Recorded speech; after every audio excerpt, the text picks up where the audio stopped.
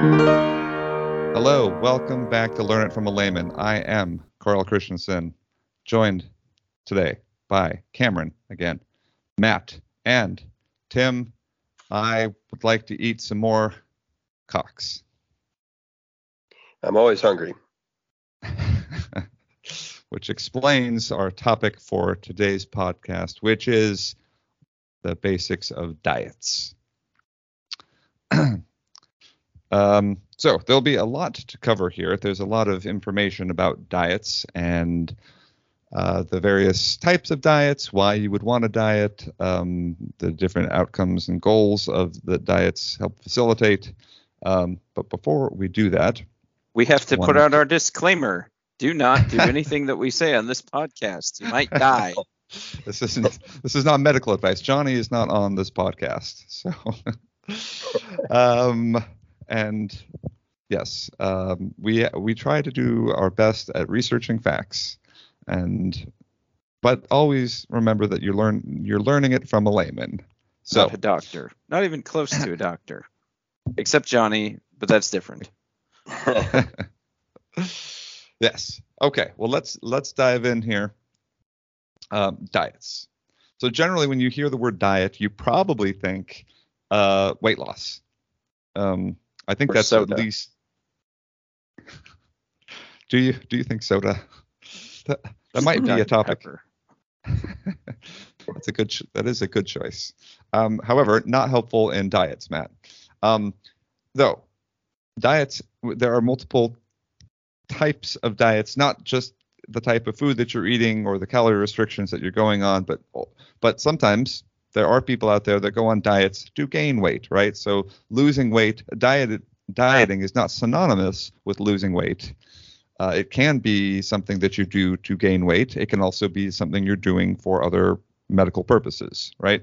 So the three types of diets really are your weight loss diet, your weight gain diet, and your health motivated diet, which might not have the outcome to lose a particular type of weight, but instead achieve a particular medical outcome.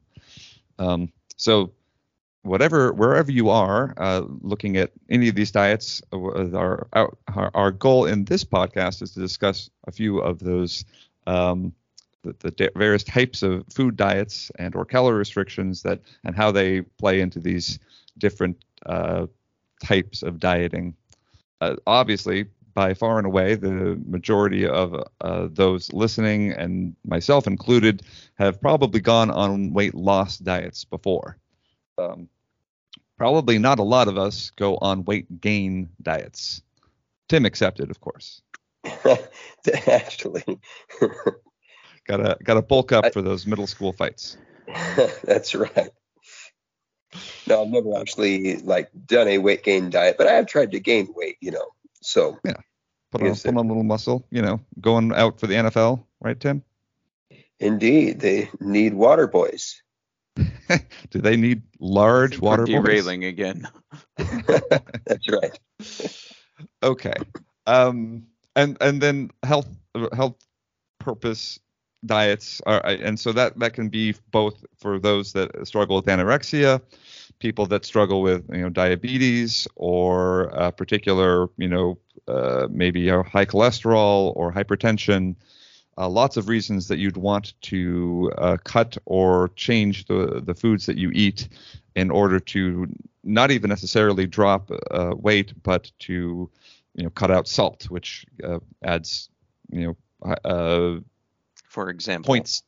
For example, cuts out you cut out salt to help with your blood pressure. So and I'll add to this. You've got people who have to restrict their diets for not just health, but for medical reasons. So, say someone with celiacs, sure. Yep. gluten, we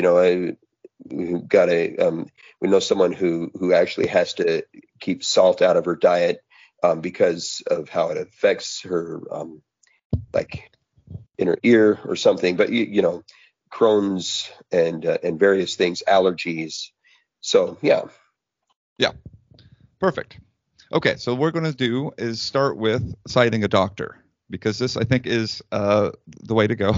when it's a bunch of us talking about things that we have some passing familiarity with. Can I also just re-emphasize our disclaimer? Before you do anything, go see a real doctor. Yes, exactly.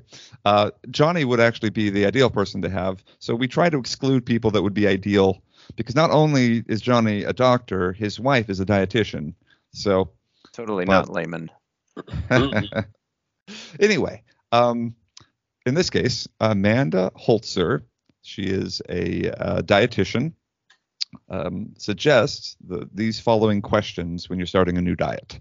And while I think she was probably discussing specifically weight loss diets, I think these are relevant actually for any of these different types of diets. So first question, is the diet sustainable?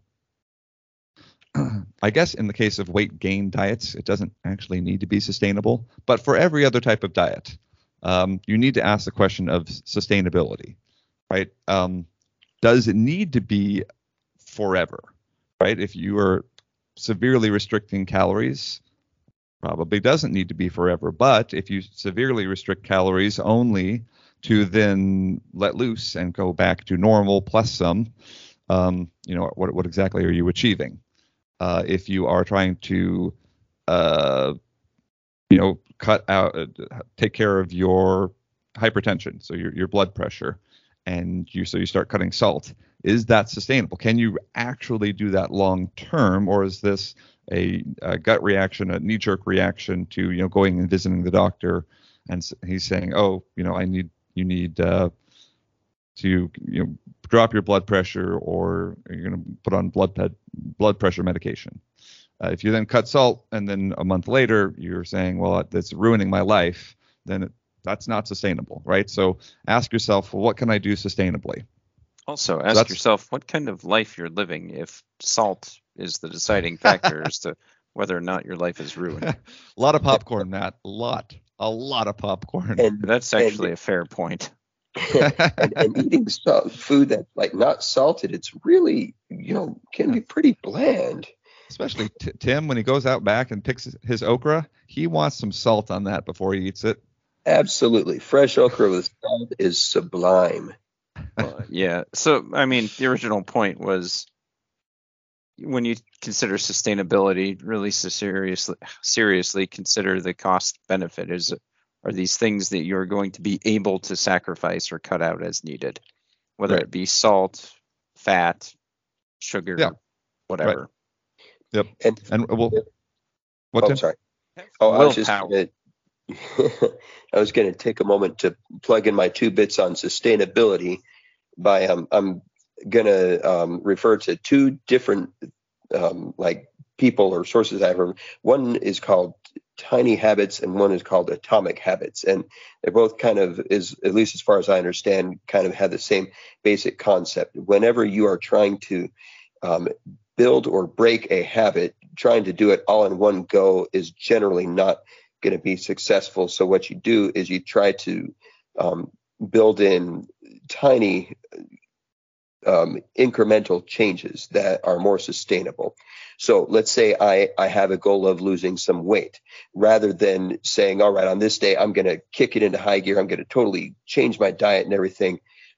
Instead, I might just make some tiny change. I might say, the one change I'm going to make this week is every time I go to eat a snack, I'm going to make myself eat 3 carrot sticks before, and just kind of fill up on that stuff before I self-flagellation. Yeah, but constructive flagellation. Notice I'm not like cutting out my snacks or doing anything. I'm just making a tiny change to that can be sustainable. And then so once I get that going, then I can make another tiny change. All right, now I've made a habit out of eating carrot sticks before I eat any of my preferred snacks. Now I'm going to make it out of when I eat my preferred snack, I'm going to make myself do 2 minutes of exercise beforehand. So before I have my snack, I'm going to make myself, do 10 push-ups and 10 jumping jacks and 10 sit-ups or something like that. But, make it tiny. You make these small incremental changes. You're not trying to turn the boat around immediately, but just small little things that you can sustain. And this does two things. One, it makes the change manageable. It's not this huge thing that's looming over you. You're not having to give up everything or change everything. You just I've got to do, 10 push-ups and 10 sit-ups before I eat my snack. Okay. I just got to eat a couple of carrot sticks. I can do that. And then over time, as those habits become ingrained, you actually start to see change. So anyways, there's my 2 bits. Make your diet incremental, sustainable, blah, blah, blah. Right. Yeah. I think, and we'll talk about, so sustainability actually has more than just like, am I going to be able to sustain it? But as far as like mentally and willpower, it's also a question of, can I financially sustain it? So if you decide that the best way to implement a specific diet is, buying, whatever weight, loss program there is out there, financially, is it too much? Is it not achievable in that way? Or maybe, as we're going to talk later about the Mediterranean diet.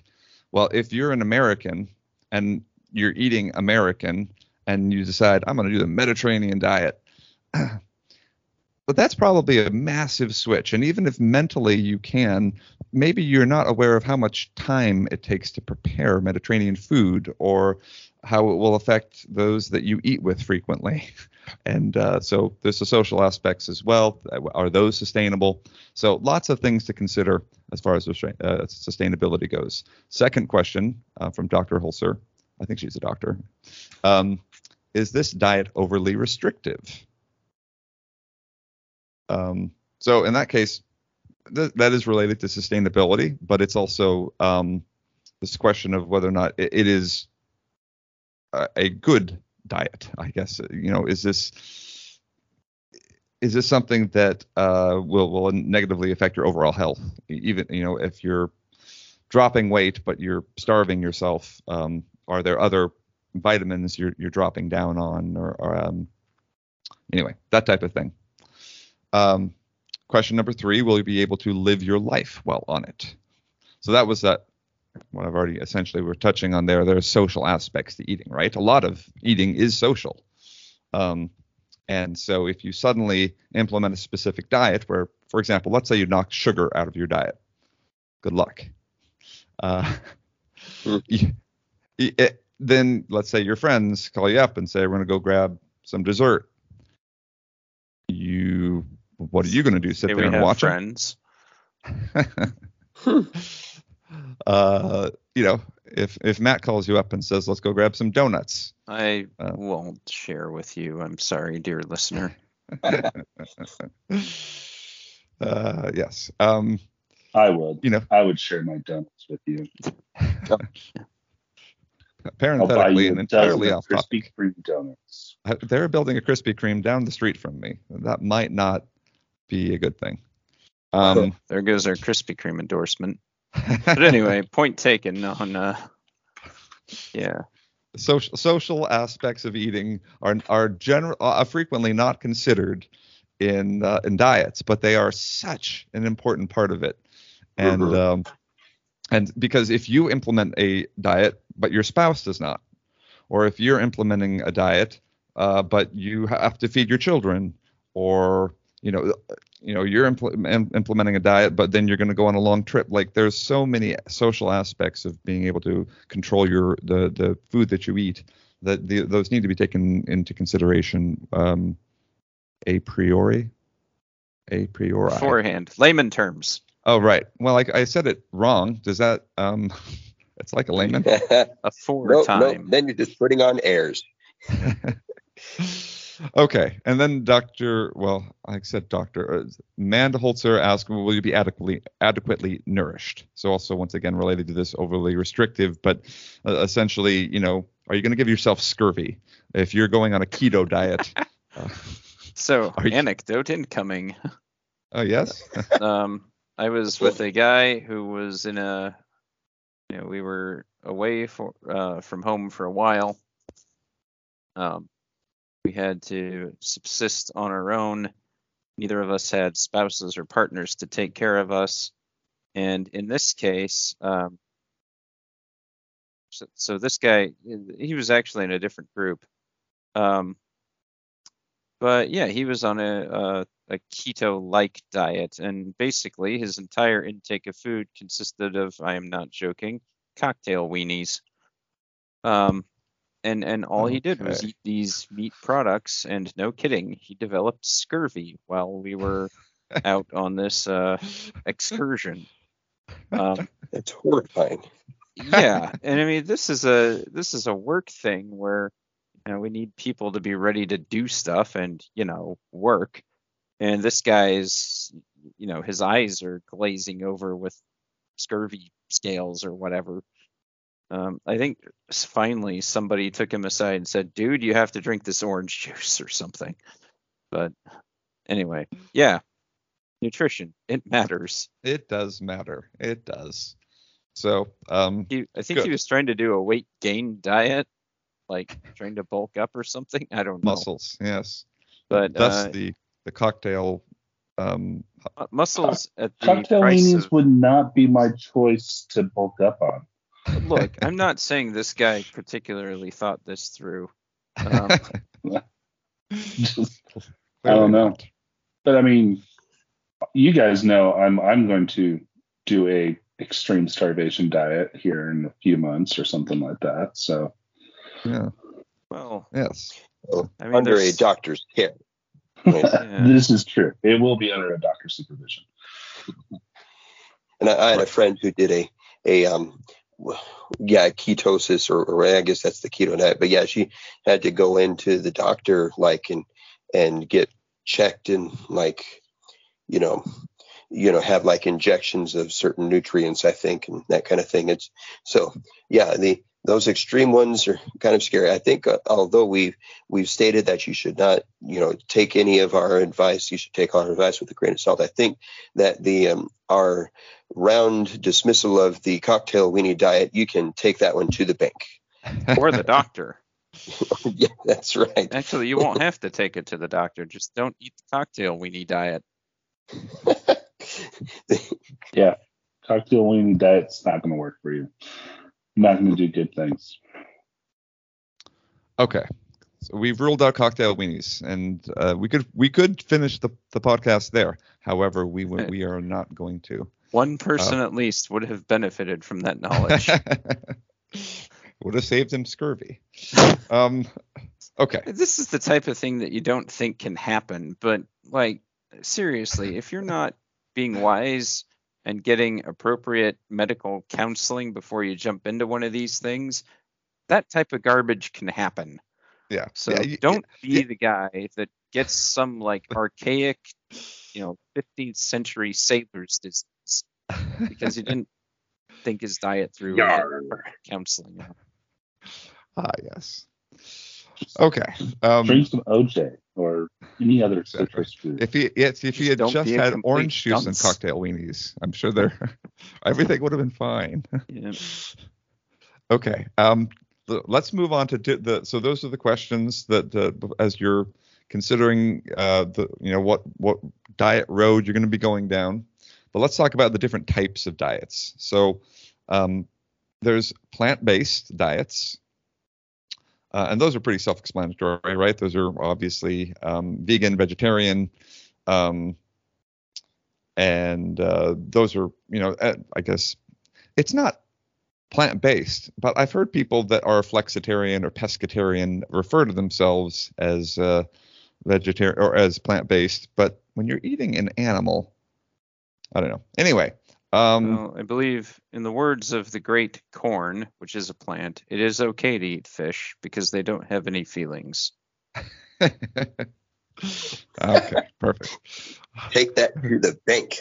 And if you tell me that corn is a grain, I will say no, even though it is. Shut up. Okay. Okay, so plant-based diets. We'll come back to plant-based diets because we got some things to talk about there. Low-carb diets. And low-carb diets, so the ones that restrict, obviously, the carbs and generally increase your fat intake. Yep. So that's your Atkins a really good way diets. to do that one is to just cut out everything that isn't a cocktail weenie because there's no carbs in those. Exactly. Yeah. So Atkins, Again, keto, please counsel with a paleo. medical professional. I am not responsible or liable if you are dumb enough to just take my advice. Okay.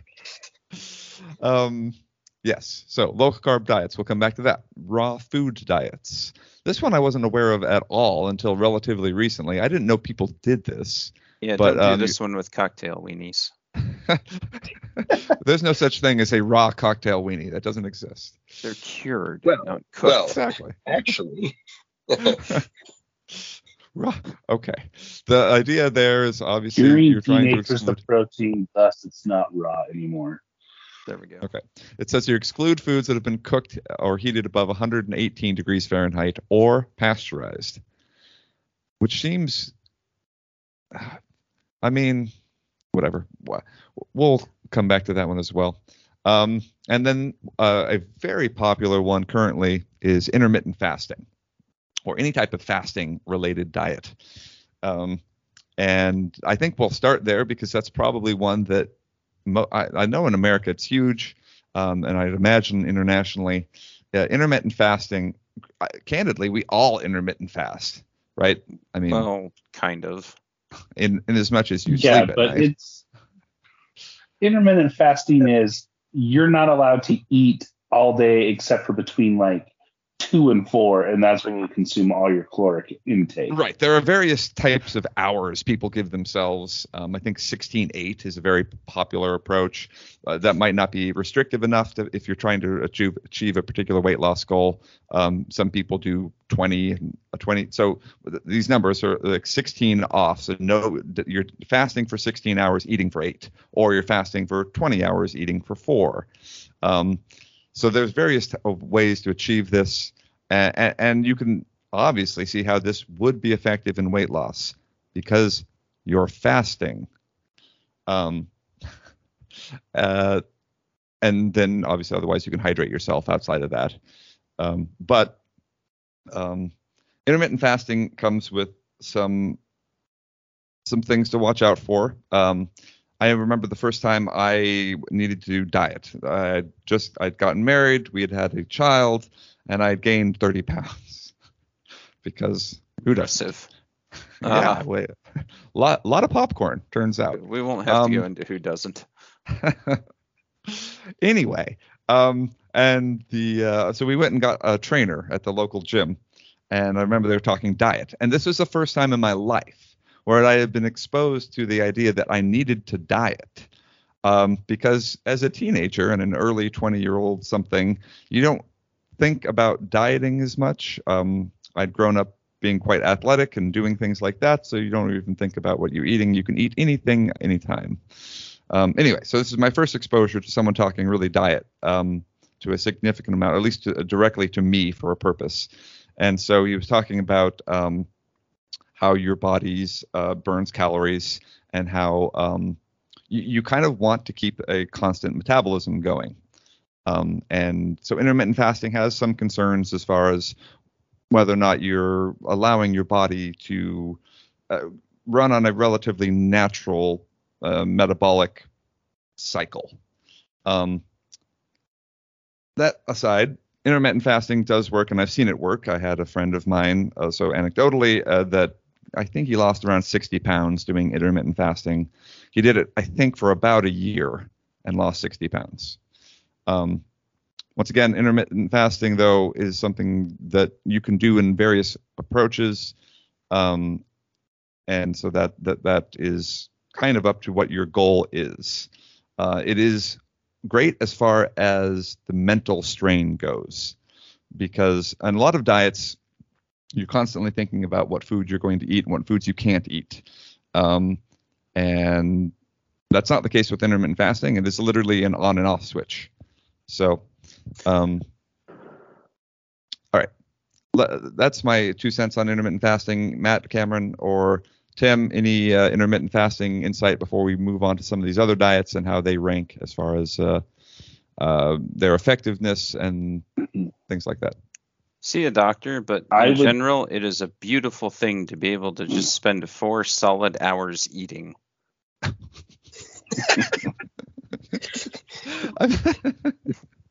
Get yourself a membership at the local all-you-can-eat buffet. There you go. I feel like I need to put the disclaimer out there again. Chinese all-you-can-eat buffet. I was going to say I would probably be cautious even when you're doing your intermittent fasting. I would still do high protein and stuff like that. So you're putting a lot of, those types of calories in your body versus emptier like breads and stuff like that. So, I mean, I still think even with that you want to probably be thinking of the type of food that you're going to be consuming. Right. So you have energy to continue. Yeah, I do think, like I said, the considerations here with intermittent fasting, the upsides are like this lack of mental strain. It's an on and off switch. However, there are upsides to thinking about the food you're going to eat instead of just continuing to eat whatever you have always been eating, because. But there's something also comfortable in just having a routine of knowing that I've got these cocktail weenies and that's all I'll ever need. Oh my heavens. I mean, some people do the cocktail weenies. Me, it's, I go to the local 24-hour taco shop and I just get a giant thing of carne asada nachos, One is probably going to be better for me than the other. So. Okay. All right. I think that's a good point. And, especially when you're considering, I'm sorry, I should be careful what the good point is. The thing that Cameron was actually saying about consider what foods you eat even during your intermittent fasting. Yeah, do that and talk with a doctor or nutritionist to kind of put together that plan. Right. And if the doctor or nutritionist just tells you cocktail weenies, find a new doctor. You found the wrong doctor. Yeah, Tim? No, that's. I was hoping that Matt was saying Cameron's good point was about the carne asada nachos. That's a diet I would do. Yes, exactly. Carne asada nacho diet, not high on the list of weight loss diets, but maybe on the bulk up for the NFL diet, Tim. Yeah. All right. Let's hit on a few of these very popular so now I'm going to go back and visit raw food diets, low carb diets, and plant-based diets, and there are a variety of types of diets that you've probably heard about, and we're going to talk about some of the rankings of these diets as far as how they score in healthiness and overall weight loss. So this comes from the U.S. Are these all going to be weight loss geared? Not necessarily, and that's so the U.S. News puts out a best diets ranking, and this is put together by doctors and dietitians, and so these are people that know what they're talking about, and they score diets based on weight loss and on healthiness. And so you can find this ranking online, but you're listening to my podcast or our podcast right now, so I'll tell you the rankings, so don't leave. Okay, so number 1 for 2023 is the Mediterranean diet. Okay, so this is really on the top of everyone's list right now. The Mediterranean diet is the thing, and what it is, it's fruits, it's vegetables, it's whole grains, fish, nuts, lentils, olive oil. It's really heavy in all of those types of things, but essentially on top of everyone's list right now is this Mediterranean diet, and that's because it does help with weight loss, but it's also very healthy, and they've started tying it to longevity as well. So obviously weight loss can help with longevity, but independent of, I think, at least my understanding of some of this research is independent of the weight loss, there's also longevity gains just based on the healthiness factors and the type of food that you're consuming.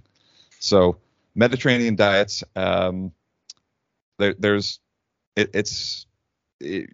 it's a good diet both for health and weight loss. And so the U.S. Health, this ranking says out of a score of 5, they give it a 4.6 overall ranking score. So 4.2 for weight loss and 4.6 for healthiness. And like I said, that is the number 1 diet.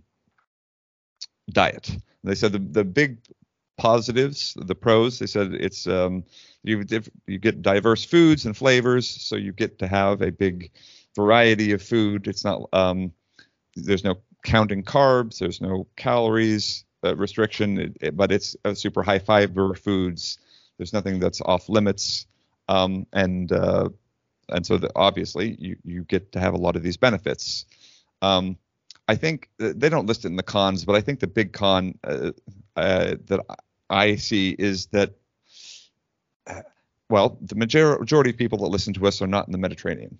So you live in a particular location, and the food around you. That's your con. Not just a nice big bowl of lentils is what I want to eat every night for dinner. Right. Well, if lentils might be my least favorite food. So. Hey. Okay. I've got to send off here. No joke.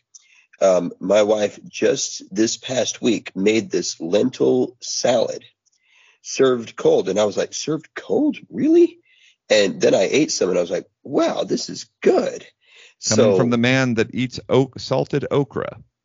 I eat everything, so I am the authority on what tastes good. You guys only tasted half the taste out there. So I'm telling you, we're gonna pass along this recipe.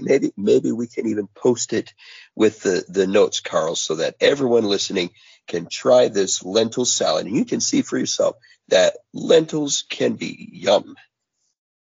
All right, Tim, that is your thing you have to do this week is post your wife's lentil salad recipe on our Facebook page so everyone can see it.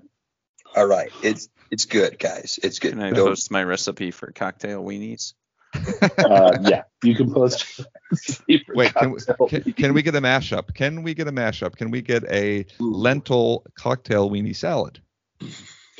And we also put our medical disclaimer on the Facebook page. Okay, so yes, we'll get Tim's lentil salad nonsense on somewhere that you can ignore. Good nonsense. Delicious. Once again, we live in a particular area, and you have friends that don't eat lentils.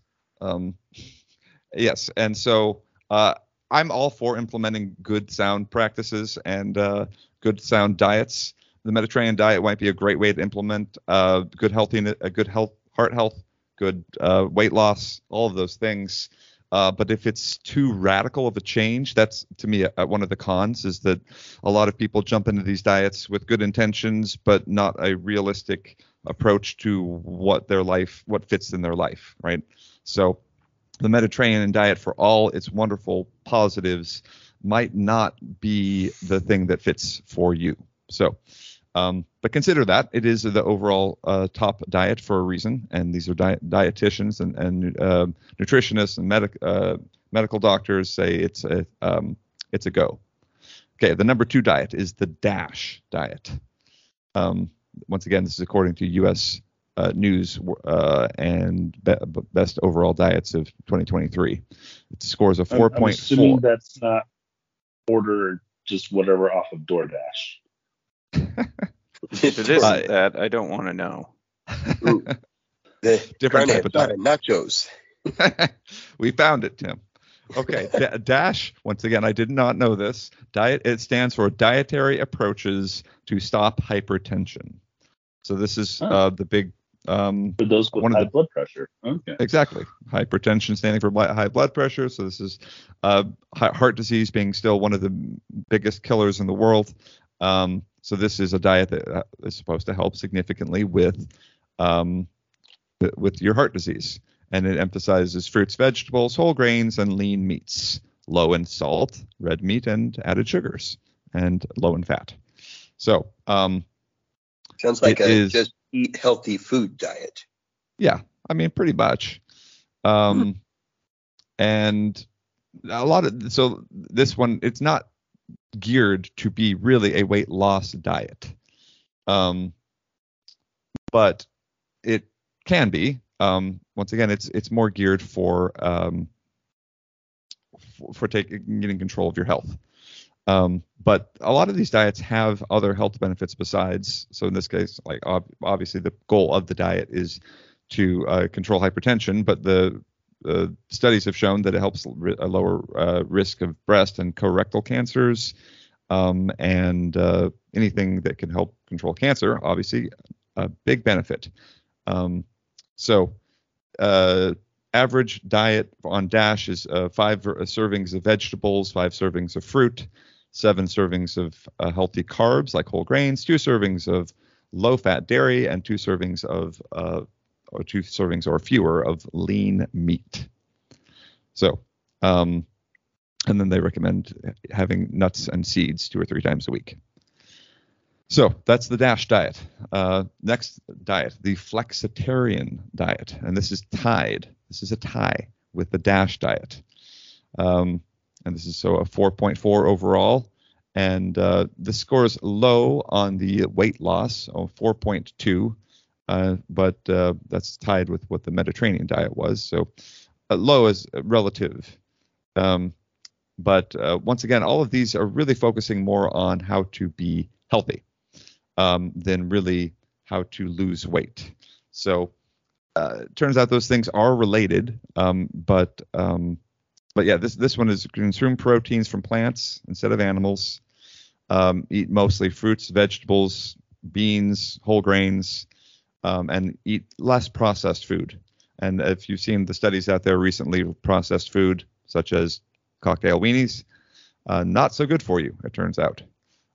So anytime you can cut processed foods out of your diet, that's a good place to start. So even if you're not going plant-based or flexitarian, that's a great place to start.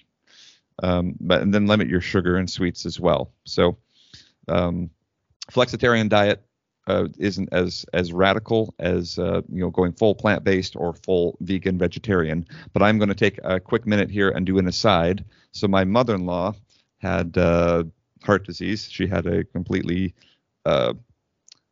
calcified, is that what it was? Calcified artery in her heart. She had to have open heart surgery and had a heart valve put in or something. I don't remember. Anyway, open heart surgery, and pretty radical. And she had had familial high cholesterol. I mean, crazy high. And post heart surgery, she decided I need to change my diet. So she has now been vegan for a large number of years. Well, I guess all things are relative. Let's call it 7 or 8 years that she's been vegan. And she has knocked her cholesterol off, I think, a couple 100 points, which is truly astounding. And she, her heart doesn't have the issues it used to have, it turns out, when you're eating just fruits and vegetables and whole grains all the time, which is all she does. So that is a plug for vegan health benefits. Vegetarian would obviously have a lot of the same benefits, but you get to have animal products which incorporate some fat, which can raise cholesterol. So if you're trying to target specifically cholesterol, like my mother-in-law was, vegan is a ticket, and anecdotally went quite well for her. Any insights, Cameron, Matt, or Tim, about vegan or vegetarian or flexitarian diets? I've also heard vegan diets do wonders for cholesterol and stuff like that. We have had members in our immediate family that have done it for similar reasons as your mother-in-law. So, right. Yep. Yep. So benefits. Definitely right, good benefits. Yeah. We're going to hit 2 more types of diets before we round off here. So we've got the MIND diet. That's MIND, which all of these have these acronyms, which stands for the Mediterranean Dash Intervention for Neurodegenerative Delay Diet. That's a mouthful. That you certainly need an acronym there, don't you? And the diet, well, as it says, it has to do with some Mediterranean, some DASH. It's very plant-centered, so it's kind of a lot of these other diets put together, but it doesn't have a strict, specific meal plan, but you're supposed to eat 10 specific types of foods that give brain health. And so the types of food you're supposed to have: green leafy vegetables, 6 or more servings of green leafy vegetables, 1 serving of non-starchy vegetables, and 5 or more servings of nuts. So eat berries, eat beans, eat olive oil, whole grains, fish, and poultry. which, by the way, doesn't add up to 10, but that's the list that they have for me. So you get what I get. So that's the MIND diet. And on the U.S. News ranking, the MIND diet is number 4, scores a 4.3 overall. So last diet is that we're going to discuss here. There are numerous diets. There are a lot of diets out there. So if you want to dig in further, be my guest. But the TLC diet, once again, an acronym here, which stands for the Therapeutic Lifestyle Changes Diet, which is, once again, a type of diet that isn't a specific, Weight Watchers type, count the calories type thing. It's a, lifestyle. So you're supposed to eat what you eat is up to you, but you're supposed to cut saturated fat to less than 7% of your daily calories. Make sure you get no more than 200 milligrams of dietary cholesterol in a day, and that's about 2 ounces of cheese. Incorporate plant stanols or sterols, which are found in vegetable oil and certain types of margarine. And eat lots of fruits, vegetables, whole grains, low-fat or non-fat dairy foods, fresh or fish, poultry, and poultry without the skin. So that is the TLC diet, which again is the Therapeutic Lifestyle Changes Diet, and that was developed in the early 2000s to help reduce cholesterol levels. So those are some of the various types of diets. Now, we hadn't we didn't touch on Weight Watchers or shake diets or these other types of diets that are far more commercialized specifically and prepackaged in order to help you control some of the hardest part of dieting, which really is selecting and preparing the foods, right? So these other diets we talked about, the ones here on the U.S. News ranking, are the different types of food to eat. And how effective implementing those types of food is for both weight loss and health, heart health, and the various other types of ways that your food influences your health. But the type of weight loss diets that a lot of people go in for, the Weight Watchers, those types of things, can be very effective. The thing with those diets is that they are generally time bounded, right? Those are you're doing them for a specific amount of time in order to get off them. You want to be done with them. These diets we just discussed are generally long-term implementation things that you're going to do make a change in your lifestyle. So, all right. Well, we're going to go ahead and get ready to wrap up here, Matt. Besides cocktail weenies, any particular insights you have for dieting? No, the biggest one is if before you jump in on a diet, talk to someone who actually can evaluate you and your situation and make medically qualified recommendations, whether this is a weight loss, weight gain, or diet for any other reason or factor. Talk with someone who is credentialed before you jump in on one of these things. U.S. News is great, but U.S. News is not your doctor. And they don't know your specific situation. That's a good point. Right. All right. Thanks, Matt. Cameron? I would say appropriately credentialed, just a caveat to what Matt said. Oh, yeah. Thank you. So you mean a doctorate in philosophy is not? Or, if they have like a podcast? No, like there's a difference between like a dietitian and like a registered dietitian. When going to college, my nutrition teacher said he knew someone who got his parrot to be a dietitian, something like that. That's interesting. Versus like an actual like. They actually had to go to school to do things. Yeah. Make sure you pick the right one. Yeah. Otherwise, you end up with people telling you, yeah, just do cocktail weenies, man. Yeah. Or when my mother-in-law was having issues with her kidneys, one of the things they said was avoid MSG. And she's like, oh, where do you find MSG? And she's like, oh, just basically Chinese food. And I was like, why are you in a medical office telling my mother-in-law that MSG is in a lot more than just Chinese food? So I was a little like, why are you talking? Don't talk anymore. But things like that. Perfect. All right. Do some research as well. Like good research. MSG, monosodium glutamate, by the way, not generally good for you. Unless you're listening to Uncle Roger, who will tell you that MSG is the best thing ever in your food. Well, I mean, it does taste good. Again, appropriate credentials.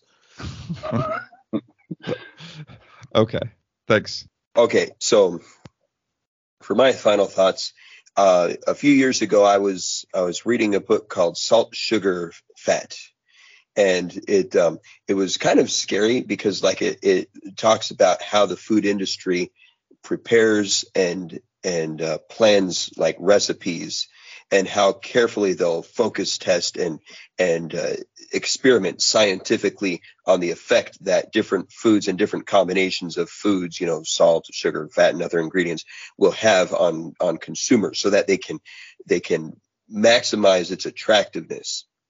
And so my big takeaway in talking about diets is I think if you're a regular Joe like me, or most of us are, I think maybe you're not, as it were. Yes, that's right. You may not be looking to adopt a crazy diet and totally change your lifestyle, but a couple of things that I feel helped me. One is my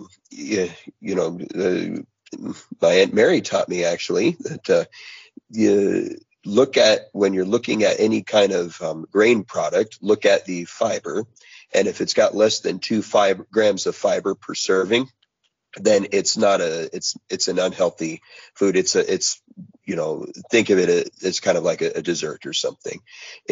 But for your regular everyday food, for bread, tortillas, crackers, or whatever, if it's not if it's doesn't have that fiber in it, that's just a good rule of thumb. Look for 2 grams or more per serving. And generally speaking, the more dietary fiber it's got per serving, the better off you're going to be from a health standpoint. And the other thing that just watch those free sugars. Anything that has a high sugar content can just treat it like a dessert. One kind of, this was a shocker for me when I was growing up, yogurt. I always thought of yogurt as like a healthy food. But next time you get some yogurt, look at the label and look at the sugar content. Unless you're eating plain yogurt, it's a dessert. And if you can tweak a couple of things like that in your dietary choices, you don't need to adopt the Mediterranean or the flexitarian diet or whatever.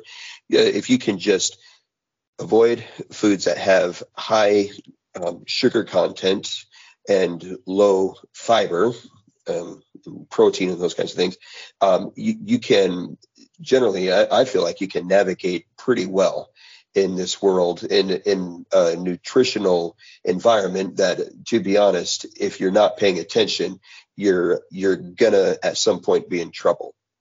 I think there's a reason why Western society has an epidemic of obesity and diabetes and heart disease. It's that we're not trained to be aware of these things that the food industry is, they're trying to sell and sell as much as they can. So anyways, adopt one of these diets if you want, or just caveat emptorum, let the eater beware. Appreciate that type of language. What would the Latin for let the eater beware? Snaceat emptorum? No, I guess caveat snackorum. That's the. Tim, I don't know if you know, Latin is dead. We're bringing it back, baby. Mediterranean diet, the Latins knew. The Romans aside, knew. I believe Tim and I had the goal in college to bring Latin back. Didn't we? Did it work? Work in progress. Well, apparently Tim's still trying. I gave up. Oh yeah. Well, now we've got this huge platform that so it's E pluribus unum. Yes, indeed. All right. And so my last, I guess, insights into both anecdotally and things I've heard from doctors and those types of things is, I mean, we just talked about diet today. Exercise does an important part of overall, healthy lifestyle. So consider that. Also, if you're intermittent fasting to the point where you can't also exercise, you're probably doing it wrong. So just a consideration. And then I guess the big thing is, and Tim mentioned this, Matt mentioned the lifestyle, the way that you implement a diet is specific to you, and it's a lifestyle change. And so consider your lifestyle, and if you need to see a doctor, if you need to go see a dietitian, a registered dietitian, do those things. If you're having issues with anorexia, bulimia, all those other, please go do that. But for the layman out there that just has, a gut or has some love handle, whatever you might be struggling with, knock off the low-hanging fruit. Like, you don't have to change your life radically in order to make positive gains. So if you are slamming a bag of popcorn every night, like I used to. Hey, popcorn is a grain. I don't know what the problem is. Health food. Fiber. Right. Consider maybe not doing that every day. Like there's low-hanging fruit in your life. And instead of having to completely rewrite your life, find that low-hanging fruit and cut it out. Right. And that will be relatively easy as far as not having to change your lifestyle, but have some of the positive impacts in your life, quality, your quality of life, your weight, but also your health. And so if it's candy, if it's sugar, like Tim mentioned, like if the consideration of how much processed sugar you're putting into your body is a big one. So think about that. If you're saying, oh, I do pretty well, and then you're eating a bag of Skittles as your dinner, even if you're not gaining weight, you're doing probably some bad things to your body. So cut out that low-hanging fruit, use some common sense. But then, yeah, if you have, if you want to do if you need a big lifestyle change, if you do have big health concerns, there are doctors, there are dietitians, there are people that can actually help you get on the right road, and not be led down the cocktail weenie road and deal with scurvy. So, but as a layman, go ahead and make the small changes necessary to reap some great rewards as far as health is concerned, and that will be my way to sign off here. So thanks, Matt. Thanks, Cameron. Thanks, Tim. And before we do sign off, I guess I mentioned this before, but I'm always very happy that we have a Tasmanian listener. We have someone in Tasmania that listens religiously, so thank you. We have right now the listeners in India have really taken off. That used to be neck and neck with the UK. It's no longer. India far outpaces. So either the UK needs to step it up, or we just need to go on a trip to India. Either way, I'm good with it. So thank you, everyone that's listening. Share this on whatever platform you share things on. Word of mouth is great too. And we'll be back again next podcast. Thanks.